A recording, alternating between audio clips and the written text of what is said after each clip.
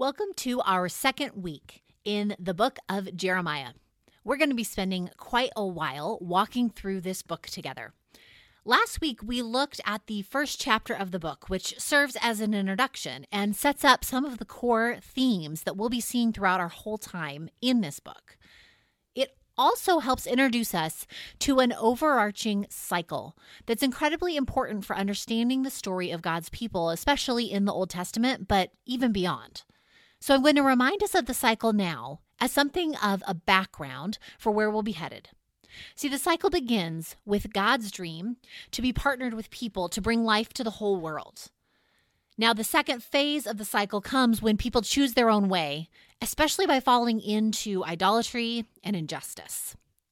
The third phase comes when God sends prophets to warn the people that those practices and that going of their own way is not going to end well for them. Those warnings go unheeded, which leads to the fourth phase of consequence and destruction befalling the people. Out of that group that experiences consequence, there's a remnant who find that they return back to God and begin something new again in the last phase of the cycle, which is a process of restoration and being reestablished. And then those people grow and they partner with God for a while until they fall into injustice and they're warned that they shouldn't. And then they ignore the warnings and the consequences come, and then a remnant comes out again. And round it goes. The cycle's really important and helpful because one thing we're going to see is how the book of Jeremiah doesn't neatly go in story order or chronological order. It doesn't really even go in thematic order. The book cycles around, it doubles back on itself, it repeats itself. But wherever you are in the book of Jeremiah, keeping that basic cycle in mind can help us be oriented to the overall flow of what's going on. And so today we're going to be working in those first and second parts of that cycle, looking at a metaphor that pops up right at the beginning of chapter 2. If you've got a Bible or have a phone that has a Bible, now would be a good time to get that out because we're going to be looking at chapter 2 today and a little bit of chapter 3. But this metaphor, it continues to pop up from time to time throughout the book of Jeremiah and really throughout the whole Bible, as we will see. The metaphor gives us a picture of the beauty that Yahweh had intended for God's relationship with people. The first part of our cycle that Meredith was just mentioning. And it also gives us insight into just what exactly the problem was when people went their own way in the second part of our cycle. Jeremiah 2 starts, Yahweh's message came to me.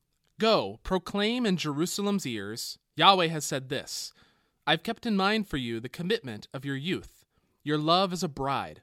You're following me through the wilderness, a country not sown. Israel was holy to Yahweh, the first fruits of his harvest. All the people who ate of it would be guilty. Evil would come upon them. Yahweh's words. Now, comparing our relationship to God to a marriage might not seem that strange to you. It's in the New Testament. Like I said, it's all through the Bible. But ancient Israel is virtually unique in describing itself as the bride of God. There are legends of the gods coming down and getting a human woman pregnant who then gives birth to a powerful king or a hero or that sort of thing. But there just aren't other examples of a nation being described this way. This was strange. And when strange happens in the Bible, usually we should pay attention to it. As I said, this metaphor keeps popping up in other places. It's in other prophetic books, Isaiah 5. It's all the way through the book of Hosea. It's in the New Testament where the church is described as the bride of Christ. But in Jeremiah, what at first probably seems like a fairly positive metaphor to our ears takes a much darker turn. And this is where you cover the kids' ears because some of this is very much rated R. But jumping down to verse 20 of chapter 2, God says through Jeremiah, because of old you broke your yoke, tore off your straps, and said, I won't serve. Because on every hill and under every green tree you're spreading your legs like a whore. And then jumping to chapter 3, if someone dismisses his wife, she goes from him, and she comes to belong to another man, can he return to her again? Will that country not be totally defiled? And you, Jerusalem, have been whoring with many lovers. Would you return to me? Raise your eyes to the bare places and look, where have you not been laid? By the roads you sat for them like a Bedouin in the wilderness. You defiled the country with your whoredom and evildoing. Showers held back, there was no rain, but you had the brazenness of a whore. You refused to be shamed. Now, we hear all of this with a certain filter, maybe, when it's God's voice saying those words. But imagine for a second that you take this language out of the context of the Bible and we just heard someone talking about their wife that way. We would be a little uncomfortable, especially when chapter 4 gets into the details of the consequences and death coming toward this unfaithful wife. To our ears, it gets uncomfortably close to being a message where God is represented almost as a domestic abuser. But this is the expansion of the marriage metaphor that Jeremiah introduces at the beginning of chapter 2. So what do we do with this and passages like it? It's an important question. You run into it again and again as we go through Jeremiah, and you run into it again and again if you read through the whole of Scripture. What do we do with passages that would have been received very differently to the original audience, but to our ears is, as the kids say, problematic? Because there are plenty of people who just skip over it, ignore it, reject it, make excuses for it. This is not a new problem. There's a story that I think is true that Thomas Jefferson just took scissors and cut passages out of his personal Bible that didn't fit with what he thought ought to be there. One of the early and most prominent heretics in the early church was a guy named Marcion, less than 100 years after Jesus' death, who basically argued that the whole Old Testament should just be cut out because he didn't like the picture of God he found there. This is a very old problem, is what I'm saying. But if we say that the whole Bible is the Word of God, revealed by God through human authors, that this Bible is true and trustworthy to tell us about who God is, then we need a better way of dealing with difficult passages. So we want to spend a couple minutes on this today. It's going to feel a little more practical, nuts and bolts, than maybe you might be used to in a sermon. But hopefully going through this process that we're about to describe will help us all land in a spot that is really applicable and important for us today. So first, we'll say this. This metaphor is exactly that, a metaphor. And while metaphors are useful in communicating true things, they all have limits. So when Yahweh compares God's relationship to Israel as being like one between a husband and wife, that doesn't mean everything that's true about a husband-wife relationship is also true about the God-Israel relationship. That's not the point Jeremiah is trying to make. Some things are the same, but others aren't. It's a metaphor. And you can kind of see this playing out in chapter 2 itself, as Israel gets compared to a wife, and then a grape harvest, and then plunder, and then an ox, then a whore, then a seed, then a camel, then a donkey, then a runner who's worn out their shoes, then a girl, and then a bride again. It's like no one metaphor actually captures the situation sufficiently, and so they end up piling a bunch of metaphors on top of one another. Point being, we don't want to ascribe to this passage or ascribe to God things that aren't actually there to begin with. We need to understand the meaning and also the limits of the metaphor. So that's one thing that's important to keep in mind, but even so, how do we read passages like this well? And it's a two-step process. First, we try our best to understand what the passage, in this case the metaphor that's being used, what that would mean within the cultural context. Then, second, we think about what it might mean to us today. The first part is what might make us uncomfortable. Marriage meant something very different in Jeremiah's day than it does in ours. There's overlap, of course, but there's also distance.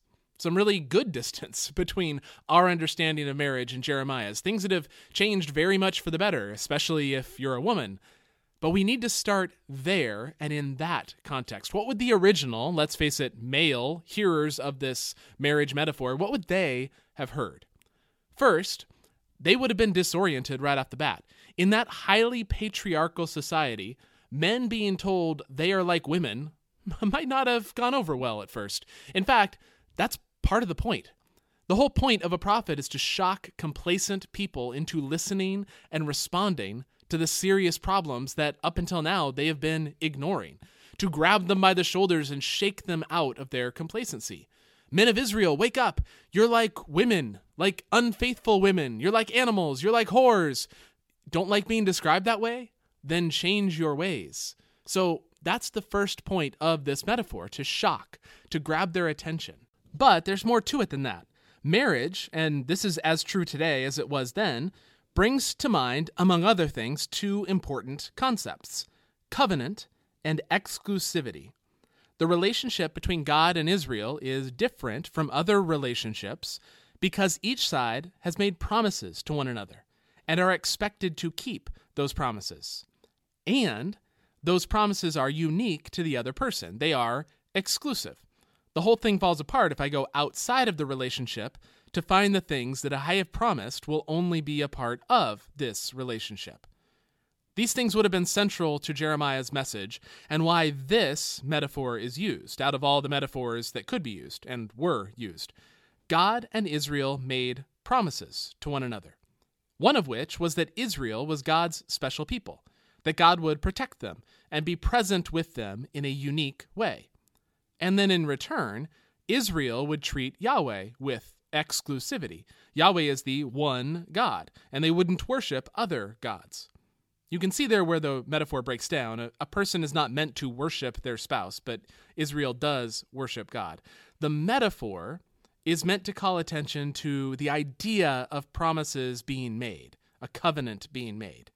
It's not meant to represent what specifically those promises are.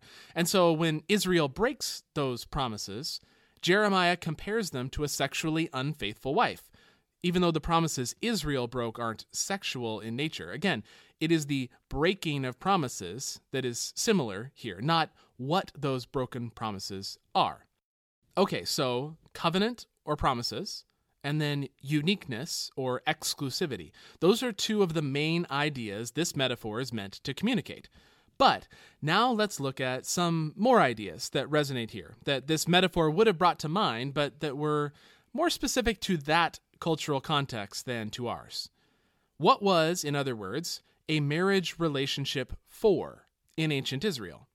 Well, from the husband's side, there was a commitment to protection and provision. And you can see this is in view by how the first passage we read talks about the marriage. So in chapter 2, verse 5, it says, Yahweh has said this, "What wrongdoing did your ancestors find in me? That they went far away from me, went after emptiness, and became emptiness." But didn't say, "Where is Yahweh, the one who brought us up from the country of Egypt and enabled us to go through the wilderness, through a country of steppe and pit, a country of drought and deep darkness, a country through which no one passed, and where no human being lived? I enabled you to come into a country of farmland, to eat its fruit and its good things." In other words, God is saying, I protected you from Egypt and through the wilderness. I provided for you on the dangerous journey and provided you this prosperous home to live in. If I were a husband, I would have fulfilled my obligations. I provided, I protected. So why did you leave me? These aren't the first things many of us would associate with marriage today, provision and protection, but they would have been the first things for Jeremiah's listeners. And they can inform today the promises God still makes to us. We also can trust God to provide for us and protect us, just like God has promised. We might use different metaphors to describe it today, but it's just important for us to hear those true things, and they are just as true now as they were then. Now, on the other side, in ancient Israel, what were the promises a woman made entering into marriage? Well, for one, again, exclusivity, that she would not go to anyone else for protection or provision. And two, that she would bear her husband his children. The ancient world didn't really have much of an idea of an afterlife, and what ideas there were would have been very different than how we think of it now. For the most part then, when you died, you were dead, end of story. Unless you had descendants to carry on your DNA, which of course they would not have called DNA. But if you had descendants, then you weren't really gone, which is why men were really concerned with ensuring that their children were in fact theirs. The deal was, I, husband, will protect and provide for you, and you, wife, will give me my children to continue my legacy into the future. In that sort of worldview, an unfaithful woman ruins not just my life, but my afterlife, which is why you see such severe punishments for unfaithfulness in the ancient world. And you can see this expectation in Jeremiah's use of the metaphor. If you look again at chapter 2, verse 3, Israel is described as a bride, and then it says, Israel was holy, set apart that is, to Yahweh, the first fruits of his harvest. Now, it seems like a jump in metaphor. Israel's a bride set apart, but now Israel is a crop, the first part of a harvest. But there's actually a connection there. Israel being the first fruits to ripen, it also is meant to remind us of the means by which more fruit comes later. We've talked before about how God chose Israel so that the whole world would be blessed. Israel was going to be the means by which the family of God grows until it includes everybody, and the entire world comes to know God through them, which is kind of like how a wife was expected to be the means by which a husband's family grows. Now, would we use a different metaphor to get at that idea today? Probably. But we can understand what's being said here. You, Israel, as my wife, God would say, you're supposed to be helping my family grow and expand. But instead, you're breaking our exclusivity and going off to worship other gods. You've made it impossible for any of this to happen at all. You've betrayed your purpose as my special and holy people. The marriage metaphor helps get at that idea in a way that other metaphors would not have for those people in that time. So what we hope in all that is that we could see some of the value of taking seriously the original context of a challenging passage, trying to understand what it might have meant then, even if it's uncomfortable, because in doing so, it allows us to hear certain true things, even if they're hidden under a couple layers of cultural difference. And then, and this is something we would want to do while seriously listening to the Holy Spirit, once we understand what the passage meant in the original context, we can ask whether God might be saying something to our context through that passage that just wouldn't have been in the minds of the original audience at all. Stuff they would have missed, but that God maybe intended all the same. Jesus and Paul in the New Testament do this all the time, where there's a passage in the Old Testament that meant one thing, and they say, well, here's what this passage means.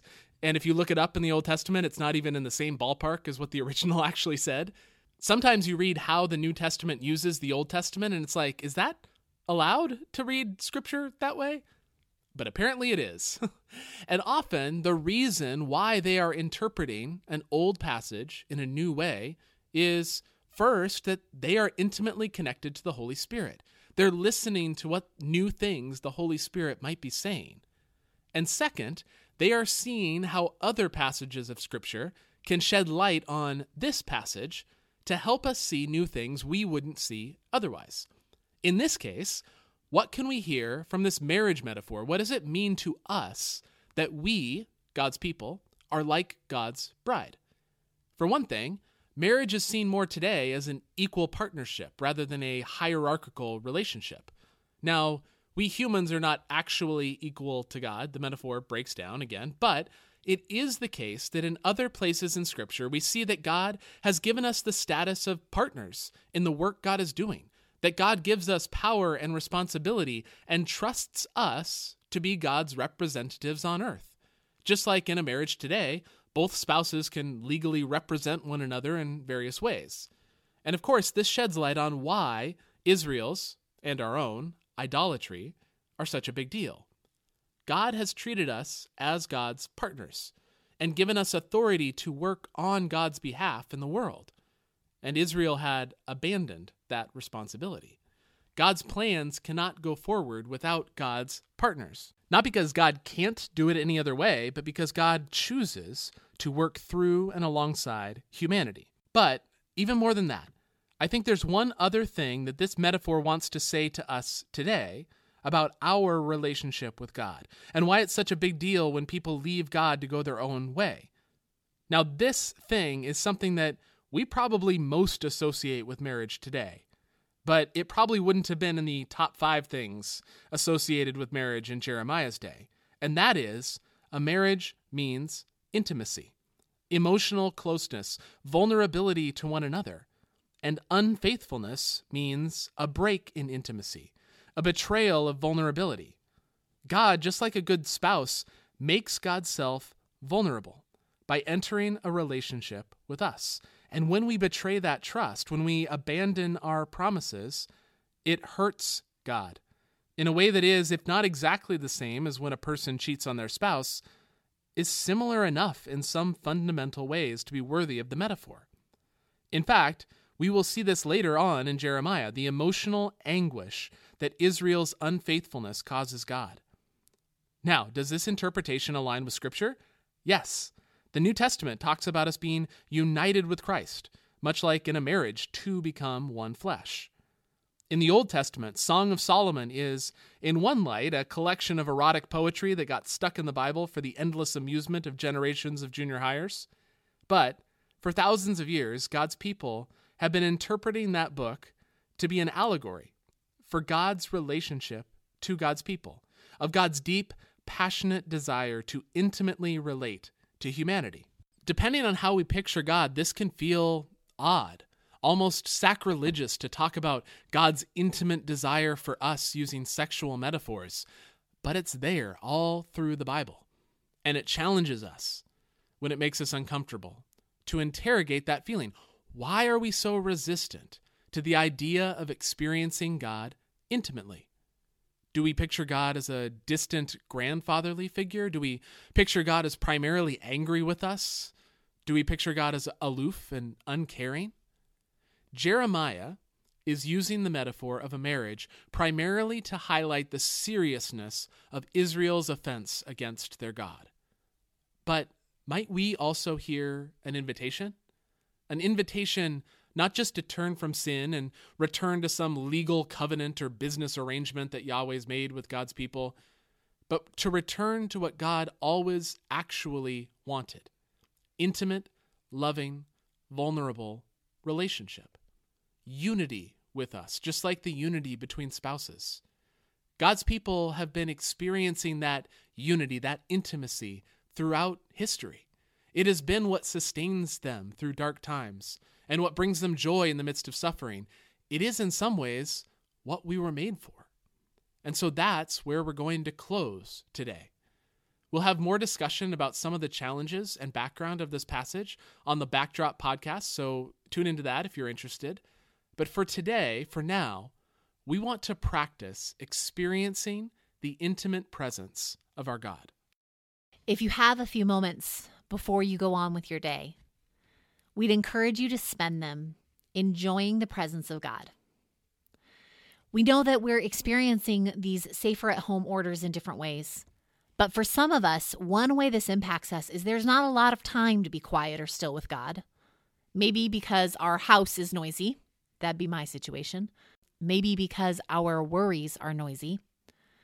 And of course, for others, that isn't your version of things, and that's just fine.